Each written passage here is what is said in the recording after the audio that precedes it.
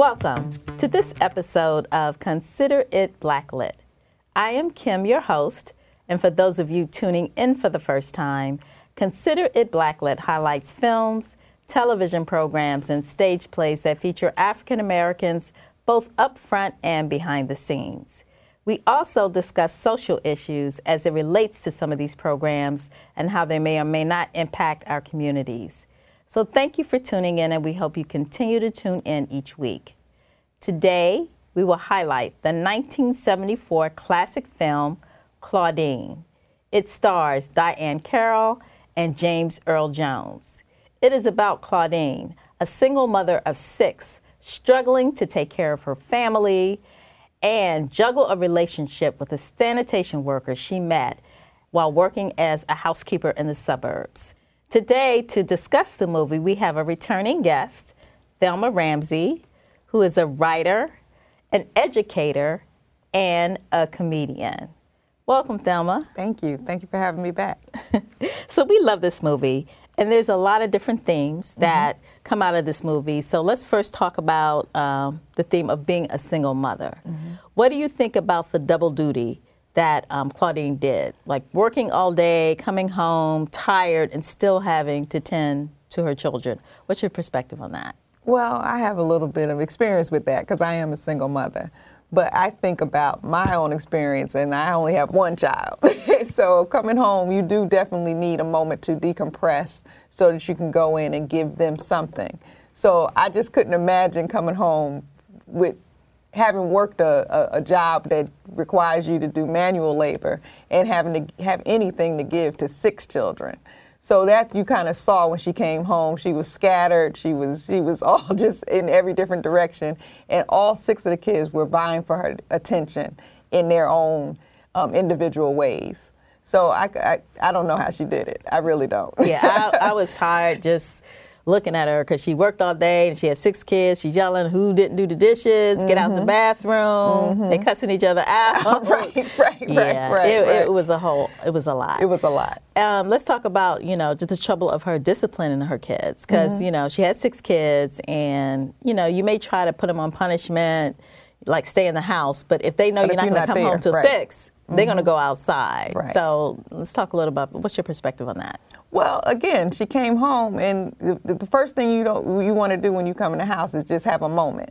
You don't want to come in and start having to tell people to do this or do that, or you didn't do this and you didn't do that. But they knew that when she came in, she was too tired to really give them any true attention and directives. So they basically took advantage of that situation, which most kids would do. So she really didn't have a good handle on that, but they weren't to the point where they were so disrespectful that they weren't totally doing just every and anything, but they knew that they could just push the envelope just a little bit further. Yeah. As an educator, I'm sure you deal with all different kind of kids from different backgrounds. Yes. I mean, tell us some of the things that you see with parents who don't really spend a lot of time with their children. It's funny that you say that because I have quite a few parents quite a few students who it shows up in their work at school. You have those students that act out. You have those students that have discipline issues and need counseling. And then when you meet the parents and you hear the story, you're like, well, this child is starving for attention. The school I work in, the kids happen to be very bright. But I have some students that are struggling academically, and then when you find out what's going on at home, you understand why. Their parents work till 11 o'clock at night. They're left on their own most of the day, or they're caring for other siblings or younger siblings. So I see some parallels with some of my students and their families that Claudine had. The kids are very bright, but the son decides he's going to hustle on the street rather than go to school. But he has the ability to go to college or, he's actually they're brilliant children, but they just don't have that structure that they need to be successful. Right. One of the touching scenes was when Claudine found out that her daughter was pregnant. Now, she had all through the movie was saying, don't get pregnant, don't get pregnant. Right. And she gets pregnant. She doesn't even find out from her daughter. She finds out from her oldest son. And then she goes in there and takes a brush and just starts beating her.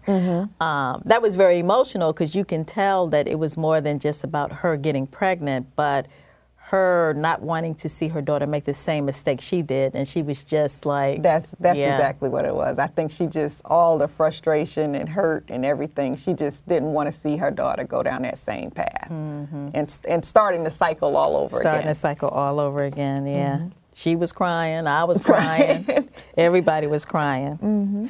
And I think in general, you know, the theme was, and like with all mothers, they want their children to do better than they do. Yeah, the next generation. So let's talk about the love story between Claudine and Rupert, they call him Rue.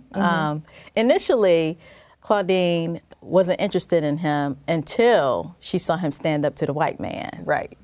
Tell me what you think about that. I think what she saw in that was that she saw a man.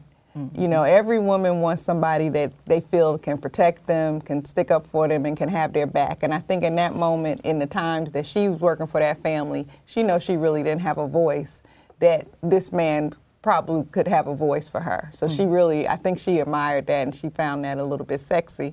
So she decided to give him a shot on a date. Yeah, I thought it was kind of sexy because, you know, I never thought of James Earl Jones as really being sexy. I didn't either. He's always Darth Vader to me. You know, other than potted meat on his chest, he was fine. You know, I was like, James Earl Jones a little built. I like that. Yeah, back in the day. Back in the day, right. Yeah. But it's interesting, Rupert's initial reason for dating her weren't the same. Right. Yeah. Right. Because when he was having a conversation with his coworker, and he was like, man, why are you dating somebody with 6 kids? And he was like, well, you know, you don't have to try too hard, you know. Right. You give her a glass of wine and a bubble bath. Right. She don't want much. That's what he was thinking. Yeah. Right. Yeah. And truly, I don't think she knew to want much. She wanted just somebody to take a little bit of the load off with just her coming home and being able to relax. I think that's why she went to his place, so she could just escape from it all. And decompress. So she didn't want much. Yeah. She really didn't. Her children initially didn't like Rue. Tell me what you think about that and why you think the reasons were. They made reference to sometimes that this was just going to be another one of those jokers that were in and out. So apparently, whether it was their fathers or other men that she dated, they felt like, you know, you're a mother with 6 of us, and these men are not going to stick around because it's too much responsibility. And they really didn't want to be bothered with, you know, another joker coming in and then not being there. So I think they saw it as just, you know, somebody else that's not going to be here for us, that's not going to really care about you, and we just don't want to go through that again. They just really didn't want to see their mother go through that again. Yeah, and even the oldest son also said, we don't need another mouth to feed in this house.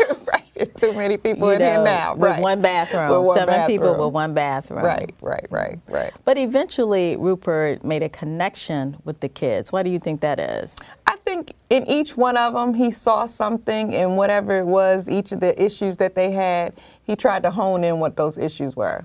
The middle son, he was smart, but he decided he wasn't going to go to school. He was out there shooting dice. So Rupert showed him a thing or two with the dice game and beat him at his own game, basically, and told him he needed to go stay in school. Actually, that was one of my favorite scenes because remember after they did the dice game and then Rupert asked him to explain how much money he won. And he was calculating it in his head. And then he said to him, man, I just heard you add, subtract, multiply, and divide in one sentence. He said, get your butt back in school. And if you ain't in there, I'm going to kick you behind. Exactly. Yeah, that was interesting. So he tried in little ways to make each of them feel special when Claudine couldn't. So I think they started to feel that he really cared about them, because sometimes when a man dates a woman with children, he wants to deal with the mother only and not deal with the children. So I think in that little way, he showed her that, no, I'm ready to take on the whole package, even though later, you know, he kind of got cold feet, but initially I think he was ready to take on the responsibility. But even though they had a rocky start, why do you think that they had such a connection, Rupert and Claudine? Because they end up falling in love. They did end up falling in love. I think they just both were determined to make it work. I think Claudine was like, the women on the bus every morning was like, you need to get you some. Basically they was telling her she need to get her some every day. And she was like, what? I'm looking like that. So every day they were like, you need to get you some. So finally she was like, okay, let me give somebody a shot. I think she had just put up a wall because I think she was feeling it too. I have these 6 kids. What man is really going to be with me for anything other than maybe sex or, just for a temporary situation because I have 6 kids. What can they help me do? So I think when she finally realized that he wanted to spend time with her. He didn't mind being with the 6 kids. He didn't mind sitting over there in that little 4-bedroom or that 4-room apartment. Reading his paper with his little hat over his eyes, waiting for the welfare lady to come. He didn't mind. I think she was like, okay, I can do this. And I think he just liked her. I think he just liked the essence of her. I think he liked, and Diahann Carroll's a good looking woman.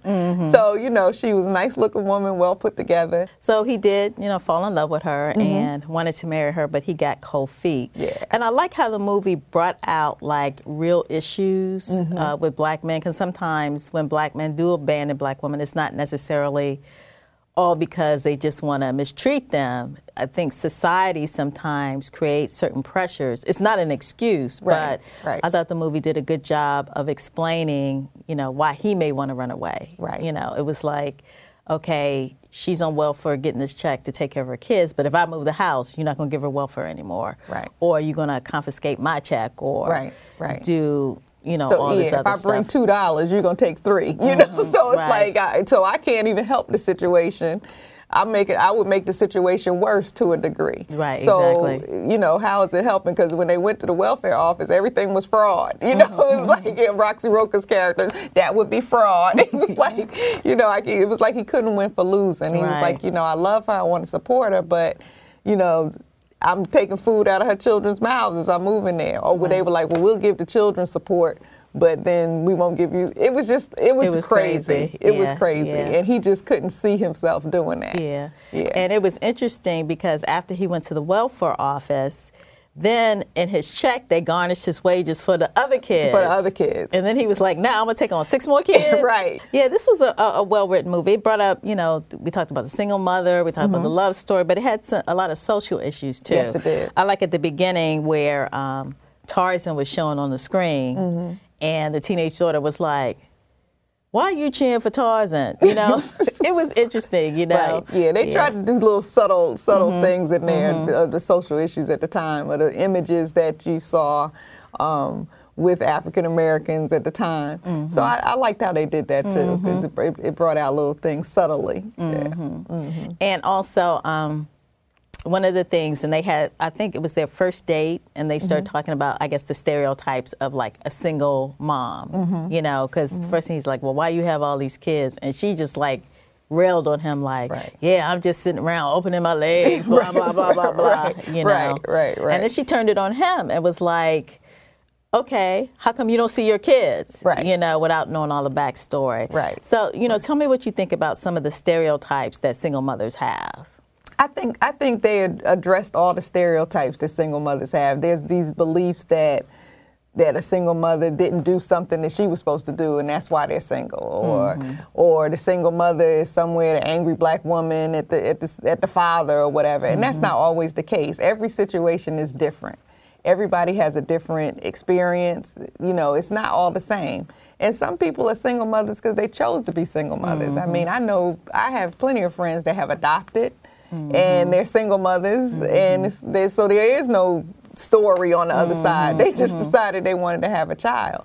So there's so many different ways now that people come to be single mothers. So some of those, especially for black women, those stereotypes are still very, very prevalent in African American culture, because they're always being looked at as, oh, some man left you, for whatever reason. So that's the thing that I wish would start to evolve, is that now there's a big, wide range of how women become single mothers. You know, when Angelina Jolie decided to start adopting the Rainbow Coalition, you know, she was a single mother, and they just glorified it like it was the most wonderful thing. When Madonna did it, it was just a beautiful thing.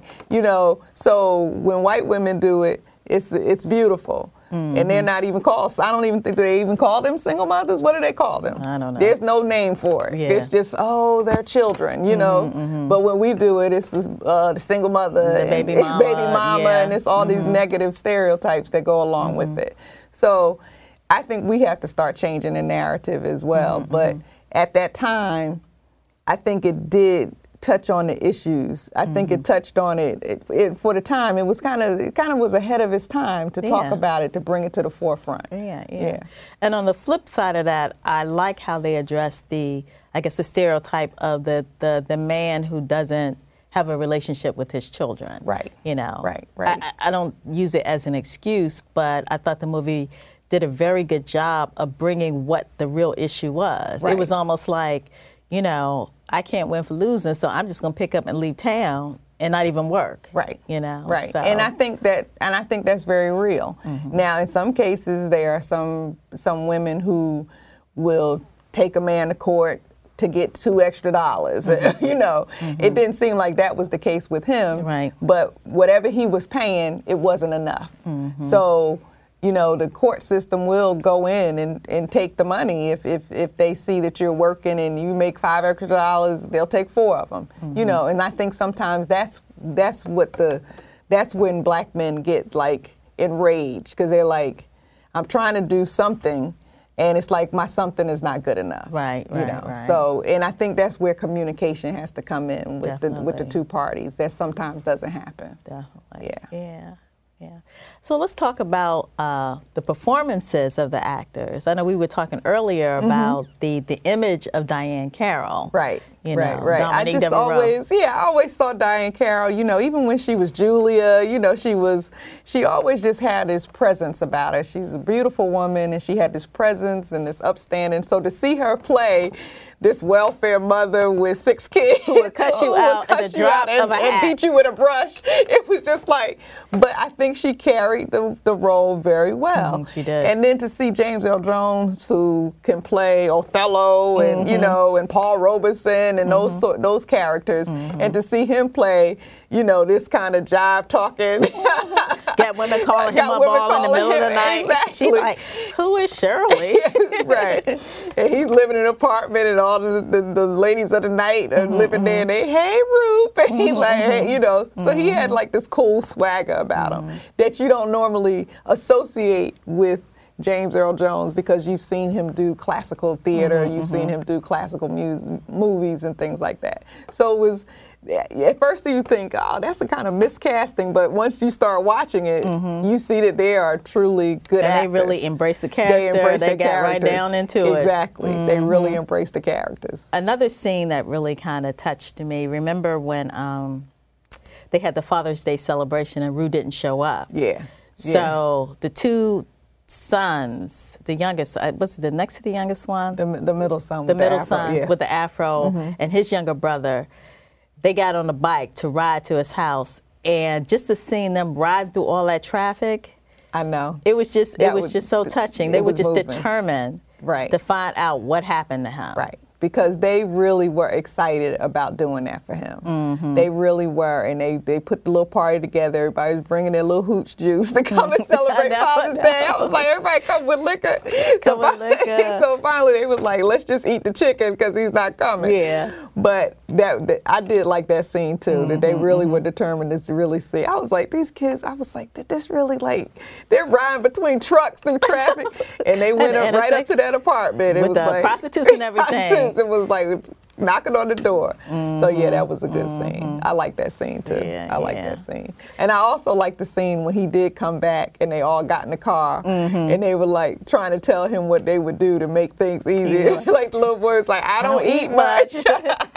And she was like, so-and-so and so-and-so, they gonna move out soon. Right.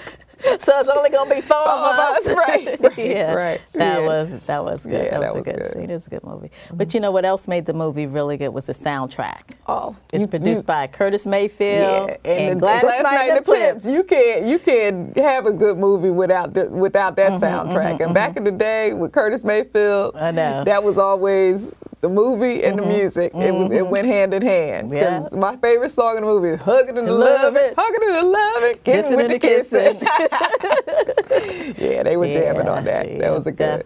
Definitely. I want to talk a little bit about the director. The director was John Barry, and when I did some research on him, it was very interesting.